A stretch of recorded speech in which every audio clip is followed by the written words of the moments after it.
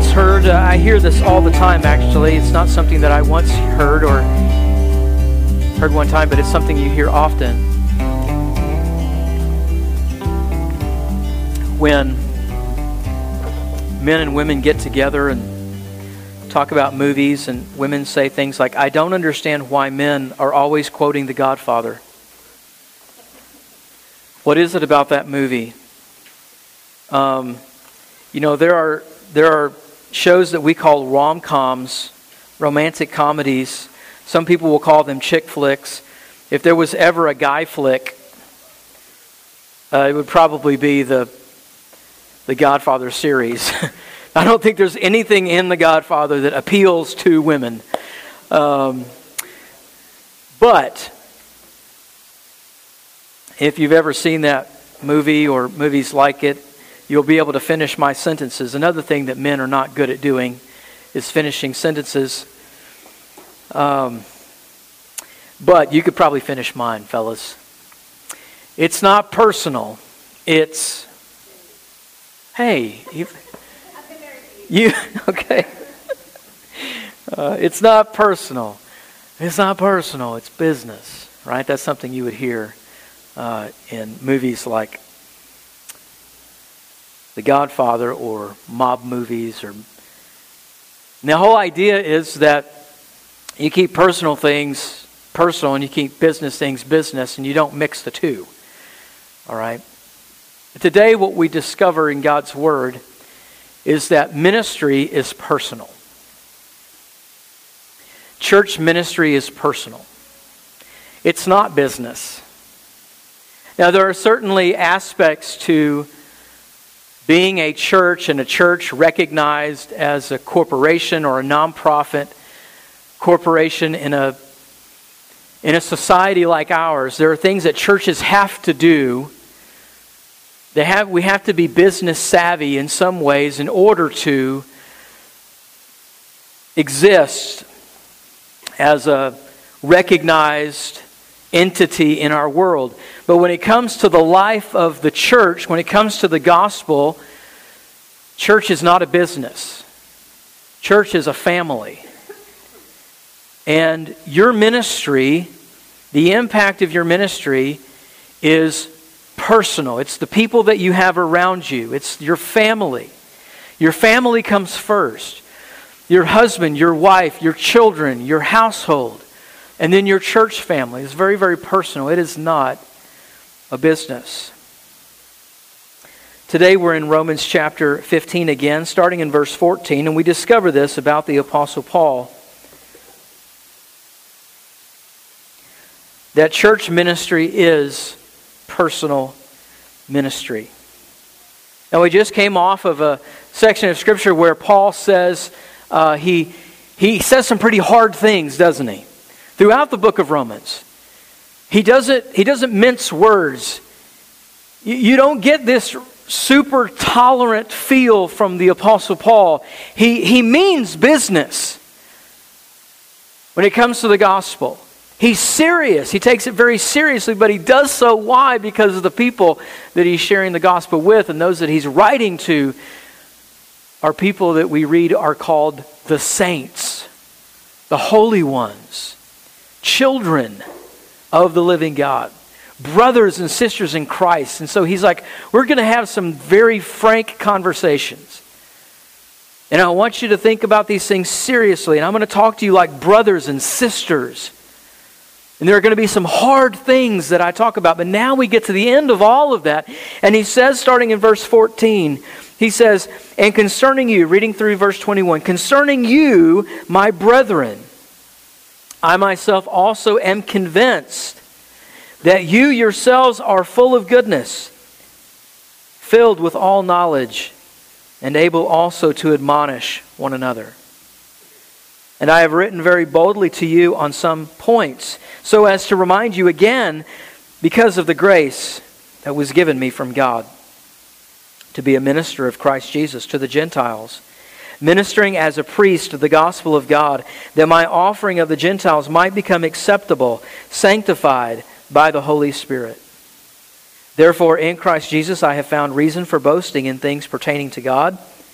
For I will not presume to speak of anything except what Christ has accomplished through me, resulting in the obedience of the Gentiles by word and deed, in the power of signs and wonders, in the power of the Spirit, so that from Jerusalem and round about as far as Illyricum, I have fully preached the gospel of Christ. And thus I aspire to preach the gospel not where Christ was already named, that I may not build upon another man's foundation, but as it is written, they who had no news of him shall see, and they who have not heard shall understand. Let's pray together. Father, as we bow our heads to you, Lord, we know that your word does not return to you empty or void, but that it accomplishes something in us every time you send it out. So God, we pray that would be the case today, that you would align our hearts and minds with your heart and your mind. Father, that we would be encouraged by your word today, that we would be challenged, that you would do as you often do, that you would prick our hearts, that you would awaken us, that you would illuminate us by the power of your Holy Spirit, that something would happen today specifically in our hearts, Lord, that would continue to transform us into the person that you have us to be. So God, we ask that you do your work, that you draw us ever closer to your Son, and God, that we would experience more of that transformation today. May it be true in Jesus' name. Amen.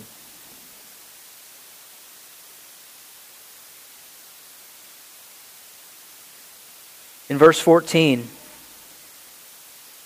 Paul wraps up all of these hard sayings, all of this tough talk, saying, I am convinced. I am convinced that God, who began a good work in you, like he says to the Philippians, he will finish it. He will complete it. When I see what God is doing in your midst, I'm encouraged. What is he encouraged by? He says, I'm convinced that you yourselves are full of goodness, filled with all knowledge, and able also to admonish one another.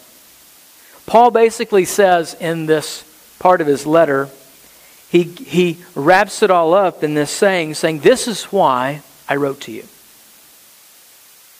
This is the reason I wrote to you. And there are basically two major things here that we need to keep in mind. Number one, he tells them that he wrote to them first to remind them of how they are able to be a church. How they are able to continue to be the church that God wants them to be. That's the first thing. The second thing is he wants them to know that he's writing them because of personal reasons. That is, the reason for his letter, the occasion of his letter, is something that God has done in his life personally. You heard Tommy mention earlier that we're going to hear testimony. Testimony and baptism. Baptism is a visual testimony of someone's decision to follow Christ. Not only their decision to follow Christ, but the work that Christ has done in them, and the whole picture of being buried with Christ in baptism and raised to walk a new life is that picture of new life, transformation. Behold, the old man is gone, the new man is arisen. To walk in newness of life. Paul is saying that his ministry, which his writing of Romans is part of, is not just part of Paul's vocational ministry. It's not just part of his ministerial timeline. When we think of the way that the Lord has used you in your life, you might think of it in stages. The Lord used me in this way here, and then he used me here, and God took us to this church, and we were part of this ministry in this place. That's not what Paul's saying. My ministry to you is an overflow, an implication, an extension of the personal change that God has made in my life. And do you know that's what God wants to do in your life? He doesn't just want to give you a story. We talk a lot about stories today. What is your story? When did you come to know the Lord? What came next? Well, then I was discipled. And then I learned this thing. And then I learned that thing. And I went to this place. No, it's not just about chapters in your story. It's that at every step in your journey of faith, God wants to work powerfully through you to do something in other people that otherwise wouldn't happen. Ministry is personal. And if you're not yielded to the Spirit of God and willing to be used by God, there are people all around you in your mission field, in your family, those relationships that you have, that those human beings, those souls will not be changed by circumstances or worldly wisdom or any of those other things. God wants to change those people through you. It's personal. The ministry that God has for the people in you, for your mission field, the people that you know, He wants to do it through you. So Paul is saying here, this is why I have written the book of Romans. To remind you of how you are able to continue to be a church, and I'm writing to you because of my own personal transformation. Now he says in verse 14, I want you to notice the personal flavor in verse 14. He says, I'm convinced that you yourselves are full of goodness, filled with all knowledge, and able to, what? Admonish one another. See, that's the continuing to be a church. Paul admonishes them. He tells Timothy and Titus, these two young pastors, he said, this is how you pastor, this is how you elder in a church. You encourage, you admonish. You cannot lead, you cannot serve without getting your hands dirty, without getting your elbows dirty. You're going to rub shoulders with other souls, and those souls many times are not nice. Sometimes they're mean.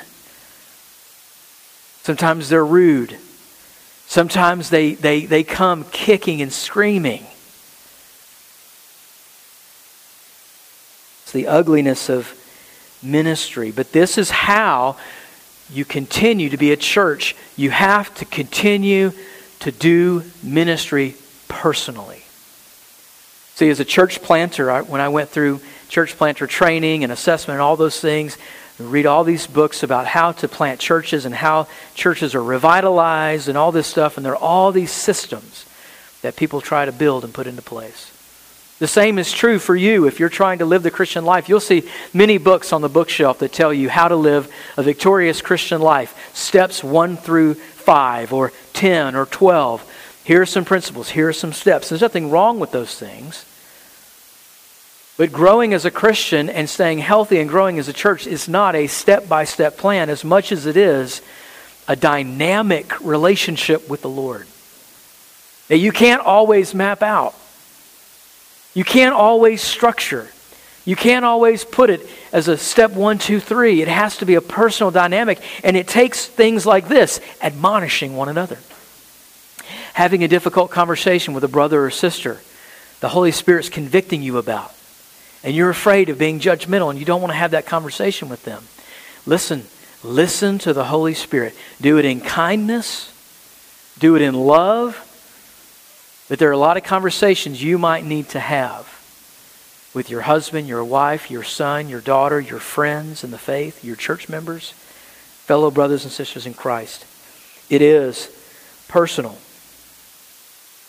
Now he says in verse 15, he says, I have written very boldly to you on some points, so as to remind you again because of the grace that was given to me. Now this is where he shifts gears.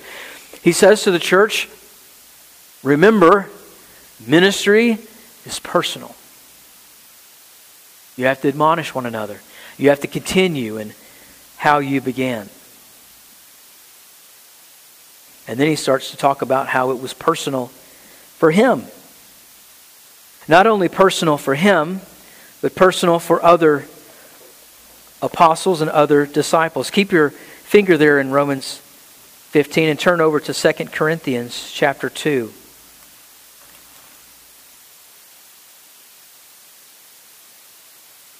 Now, this is a time where Paul's writing to the church in Corinth, and he wants to distinguish himself and those others who are ministering with him, others that are traveling on missionary journeys with him, people like Barnabas and Silas, people like Timothy and Luke. And he says, we're not like others. There's a difference between our ministry and others out there who are claiming to be sent by the Lord, apostles, if you will. In chapter 2, verse 15, he says, we are a fragrance of Christ to God among those who are being saved, among those who are perishing. To the one, an aroma from death to death. To the other, an aroma from life to life. That is, Paul is saying, it's personal. We're getting close with people. And some of those people, when they hear the gospel and when they see us and when they encounter us and when we share our lives with them and we give them everything we have, they reject it. The gospel that we give, the gospel of life, ends up being an aroma of death to them because they say no. But others, it's an aroma of life to life. They say yes. He says this is a ministry that we're part of. He says in verse 17, for we are not like many peddling the word of God, but as from sincerity. But as from God, we speak in Christ in the sight of God. Now, I want you to remember that in verse 17, in the sight of God, because in a minute he's going to shift gears in Romans 15, and he's going to talk about how his ministry is literally worship. Worship. His ministry is worship. Now, when we talk about the 5 functions of the church, sometimes we talk about ministry and we talk about worship, which is true. But here, Paul is saying that his ministry is the most refined kind of worship in his life. That ministry is not something that he does practically, and then worship is something that he does when he gathers once a week with the saints and it's more spiritual. But no, he's going to say, no, my ministry is an act of worship. That's what he's saying here in verse 17. We speak in Christ in the sight of God. He's saying we have an audience of how many? 1. We have an audience of 1. And then, again, he says here in chapter 3, verse 1, 2 Corinthians, as we just moved down, he asks the question, are we beginning to commend ourselves again?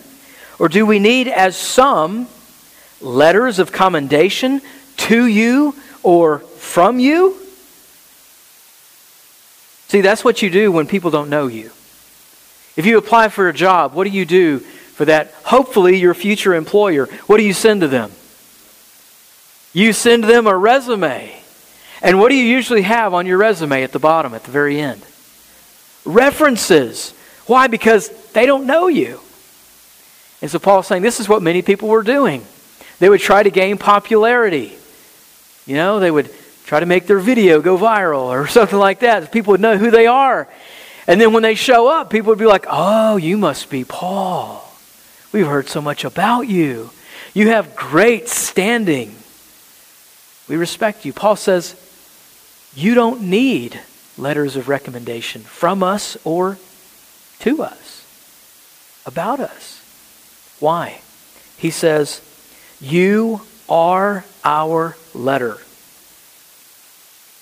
It's not business. It's personal. You know us. You are our letter, he says, written in our hearts, known and read by all, being manifested that you are a letter of Christ, cared for by us, written not with ink, but with the Spirit of the living God. You see the distinction he makes there? It's not business, it's personal. It's not secular, it's spiritual. It's dynamic. God is doing something here. Not on tablets of stone, but on tablets of human hearts. And such confidence we have through Christ toward God. We see it again, this idea of worship, in Colossians chapter 1. Turn a few pages over to Colossians chapter 1. We start to get the picture of why it is that Paul ministers the way that he does and how the early church had begun. The things that he wants them to continue in. Now he says in Colossians 1, starting in verse 24, "Now I rejoice in my sufferings for your sake. And in my flesh I do my share on behalf of his body, which is the church, in filling up all that which is lacking in Christ's afflictions. Of this church I was made a minister according to the stewardship from God, bestowed on me for your benefit, that I might fully carry out the preaching of the Word of God." You see it again there? He says he's suffering. He's suffering in his body for the sake of Christ's body. It's personal. He says in verse 25, "I was made a minister." This is a stewardship from God. That is, Paul sees his ministry as that which God has given to him, and he is dedicating it back to God. As a matter of fact, as we continue down in Romans, if you go back to Romans chapter 15, he says in verse 16, as he makes this shift to talk more about himself personally and how ministry is personal for him. Verse 16, he says that the grace was given to him. You see that phrase there of stewardship? God has given this to me to be a minister of Christ Jesus to the Gentiles, ministering, he says, as a priest, the gospel of God, that my offering of the Gentiles might become acceptable, sanctified by the Holy Spirit. What do you think he's talking about there? Paul was not of the tribe of Levi, was he? Is he saying he was literally a priest? I mean, we can go to the book of Hebrews, which most people think Paul wrote. And he completely obliterates the old idea of priesthood being finished and completed in Christ. Christ sat down at the right hand of God. He finished the priestly work. And Paul contrasted and compared. He says, whereas in the Old Testament and even in Judaism then in the New Testament, you might have this idea of people bringing sacrifices. He says, Christ is the one true high priest who finished the work. This is why we don't have an altar in a Christian church. We don't bring things to an altar and sacrifice things to God. It's why we celebrate the Lord's Supper. That's the only altar that we celebrate because Jesus Christ has done the work. Amen? And the work is finished. And that's where our hope is. And that's where our salvation is, in the finished work of Christ. And so Paul's not saying he's literally a priest here. It's certainly not in the Old Testament sense. He's saying what's happened is that God has chosen him and said, I want you, who right now is a persecutor of the church. Paul says that he used to persecute the church. He was there when Stephen was stoned to death. He was actively pursuing members of the early church, and God said, I'm going to save you. I'm going to open up your eyes and reveal my Son in you, and you are going to take on this ministry to the Gentiles, and you're going to serve me, and it's going to be your life. It's not going to be something you do on the side. It's going to have personal implications for you. You're going to suffer in your body. You're going to suffer like Job suffered. You're going to lose things. You're going to be embarrassed. You're going to be imprisoned. You're going to be misunderstood. You're going to be mocked. Paul says this was a ministry entrusted to him. And he's saying he's a priest offering up the Gentiles, offering up that ministry to God. He's saying, I do what I do as worship to God. And if you, church in Rome, do not continue this ministry personally as a stewardship from God to witness to the nations, to make disciples of the nations, to disciple your children and your grandchildren, and to be light and salt in the world, if you don't continue that and do it personally and make it your life, the church will not be the same. The ministry will not be the same. That's why he says to them in verse 14 that the goal of his ministry was to get them to a place where they would take that mantle on and admonish and encourage one another just as he was doing. You don't need an apostle in your church to do that. You don't need a gifted preacher or teacher or evangelist to do that.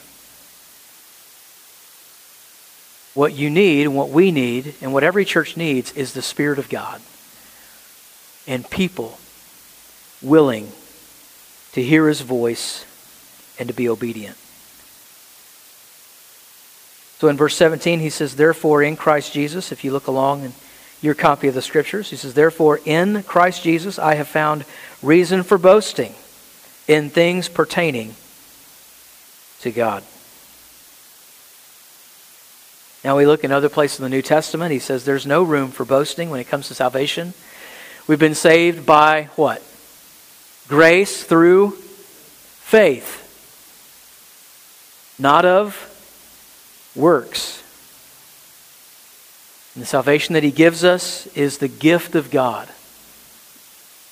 So what does he mean here about boasting? If he has reason for boasting, what is he boasting in? He says, the only thing that I boast in is the work of Christ. The work of Christ in you, the work of Christ in me. What Jesus has done in my life. And the pages of the New Testament are littered with Paul's personal testimony. He says this is what distinguishes us from these other false teachers. We have taken it personally. We haven't compartmentalized our ministry. We work with our hands with you. We suffer with you. We weep with you. We shepherd you. Not at arm's length, but with you, among you. And we have reason for boasting because we've seen what God has done. And finally, in verses 18 through 21, he says, I will not presume to speak of anything except what Christ has accomplished through me, resulting in the obedience of the Gentiles by word and deed. This is what Paul's looking for in his ministry. How many of you are parents? Got some parents in the room? Boy, it's great to hear your kids say, I love you, isn't it? So powerful. Especially when it's just out of the blue. I love you, Dad. I love you, Mom. When our kids grow up in our homes and they leave our homes and they maybe start families of their own, the real fruit of that time together in the family, what is it that we want to see? What is it that we hope to see? We want to see fruit, don't we? We want to see obedience. We want to see those seeds of teaching and admonishing and encouraging and all the things that you did as a parent. You want to see those things flower, right? You want to see them come to a mature adult. Paul is saying the same thing here. He says, we boast in Christ. We boast in what Christ has done. I'm not going to speak of anything except what Christ has accomplished through me and through the church. You want to know what is worth boasting in? Is seeing the work of Christ in the hearts of people that results in what only the Holy Spirit can do, and that is the obedience of faith. When we see it mature and flower, and Paul saying, that's what I hope for you, church. And I'm encouraged by you already, but what I want to see, what I will rejoice in and what I will boast in is what the Lord Jesus Christ does in and among you. Folks, when it comes to looking at, is our church healthy? When I say our church, there are two churches represented here today, so I guess I'm speaking to two. Are our churches healthy? Are we going in the direction that God wants us to go? Paul gives us the recipe for that right here. Are you admonishing one another? Can you boast in Christ and what He's doing? Listen, churches boast about things. Christians boast about things all the time that have nothing to do with the work of the Holy Spirit. Look at how many people we had in church on Sunday. Look at how many people we baptized. Look at how many people we have in our worship ministry. Look how many people in our children's ministry or whatever. Look at the amount of dollars that we gave to missions or whatever. And these are all good things. These are not bad things. But let's be careful of what we boast in. Let's follow Paul's example here in the example of Scripture, that what we would boast in is the work of the Holy Spirit in the hearts and lives of people. The work that Jesus Himself is actually doing. Amen? Will you rejoice with God? Will you look for those types of things to boast in? I'll be honest with you, I get discouraged at times in the ministry because my eyes are on the wrong things. Emily will tell you.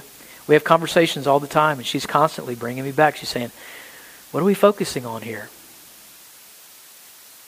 It's hard, isn't it? As a Christian, to not be distracted.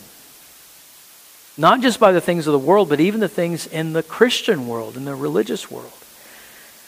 The factors that we look at. But God so lovingly encourages us in His Word today that the work of Christ is what we should boast in. And He is working. Now look at verse 19. He says, in the power of signs and wonders, in the power of the Spirit, so that from Jerusalem and round about as far as Illyricum, I have fully preached the gospel of Christ. Illyricum is the area on the way towards the Slavic area of Asia Minor, towards the northeast. Listen, Paul has put some miles on his old body.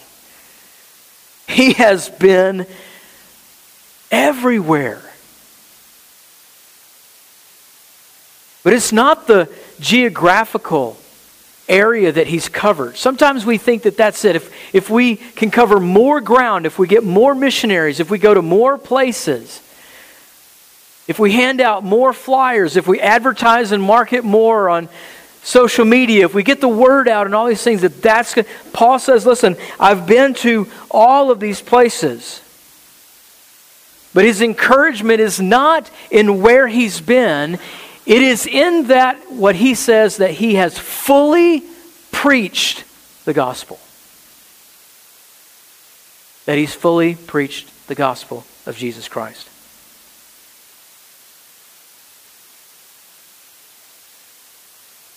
Keep your finger there and turn over to 1 Thessalonians chapter 1.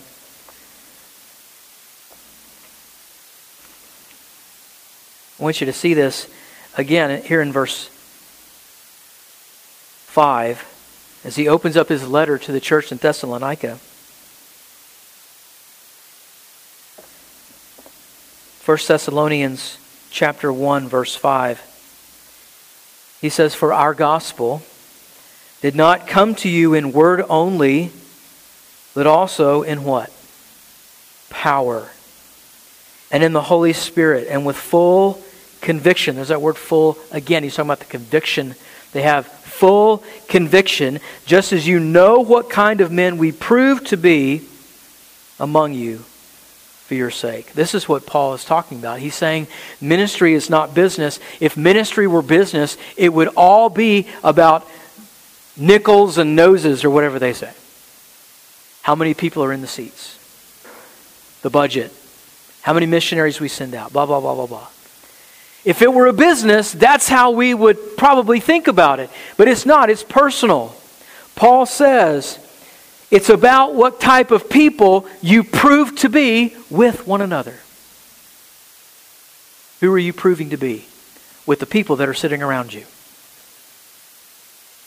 How are you living in fellowship with one another? He says, in the power of signs and wonders, in the power of the Spirit, we have seen God do amazing things that only He can do. You saw Heather and Kobe stand up here a while ago. You remember where we were last year? We were praying for God to save Kobe, and here He is. When I look at Tom and Susanna Anderson, I think about their story of how they got here. When I look at so many of you and I see what God has done, and I hear your story, your testimony, and I see where you are now and what God is doing, I am convinced of the power of the Holy Spirit. I'm convinced that God is still doing miracles and that He's still moving. I believe in the power of prayer. Do you? Amen? It's personal. It matters how much you travail in prayer on your knees for one another and how much you care for one another personally. Sometimes we think that ministry success and ministry faithfulness is about gospel saturation. That's a phrase we use in ministry a lot. Gospel saturation. Where should we go? Tommy Thomas has been a faithful missionary in our state for many years, and he'll tell you that in our denomination there are strategies that abound.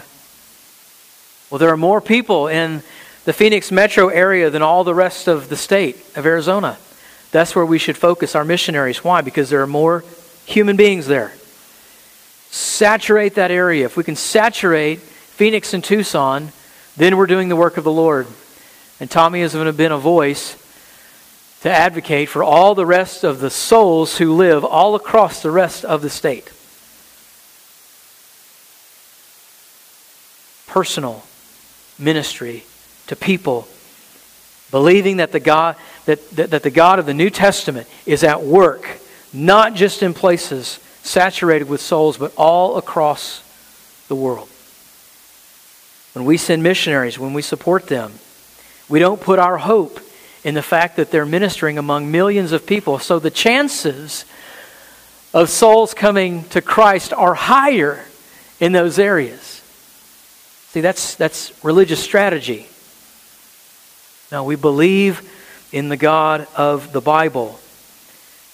That faithful and successful ministry is not gospel saturation, but it is fully preaching the gospel of Jesus Christ wherever God sends you and has you. Paul says, I have fully preached the gospel of Christ. That is my hope. That is my boasting. So he says in verse 20 and 21, thus I aspired to teach the gospel, to preach the gospel, not where Christ was already named, that I might not build upon another man's foundation. But as it is written, they who had no news of him shall see, and they who have not heard shall understand. Brothers and sisters, the healthy and faithful church of tomorrow will cost you and will cost me personally. I know that there are many people who have visited our church in the last 6 years. And some have shouldered some of the weight with us along the way. And I've had candid conversation with people who said, you know what, Pastor, this is too hard. Planting a church is too hard. There's just a lot of work involved. And we need to go somewhere to be fed. And I understand it. I get it. But it doesn't matter where you are.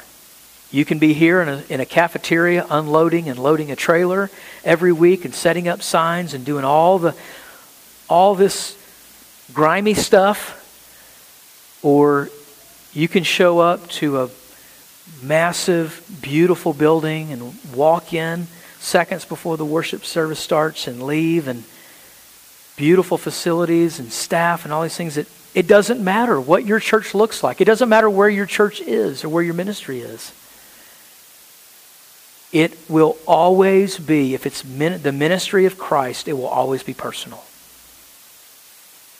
So whatever you're doing in this church, or if you're from our sister church in Casablanca, it should always be personal. It should always cost you personally. Ministry should always hurt. It should always sting. If you leave a church because of personal problems with other people, you will never mature. You will never grow up. You will never know Christ the way He wants you to know Him. You will stifle your own spiritual growth. The healthy and faithful church of tomorrow will cost you personally today. Paul says, I am confident in you, church of Rome, because of what I see. And what I see is I see you admonishing one another. You know the gospel. You've been changed by the gospel. You're being transformed by the gospel. I see you ministering to one another even when it's difficult, even when you don't want to. I have faith. I can boast in what Christ is doing among you. Because you don't think of it as business. You've taken it personally.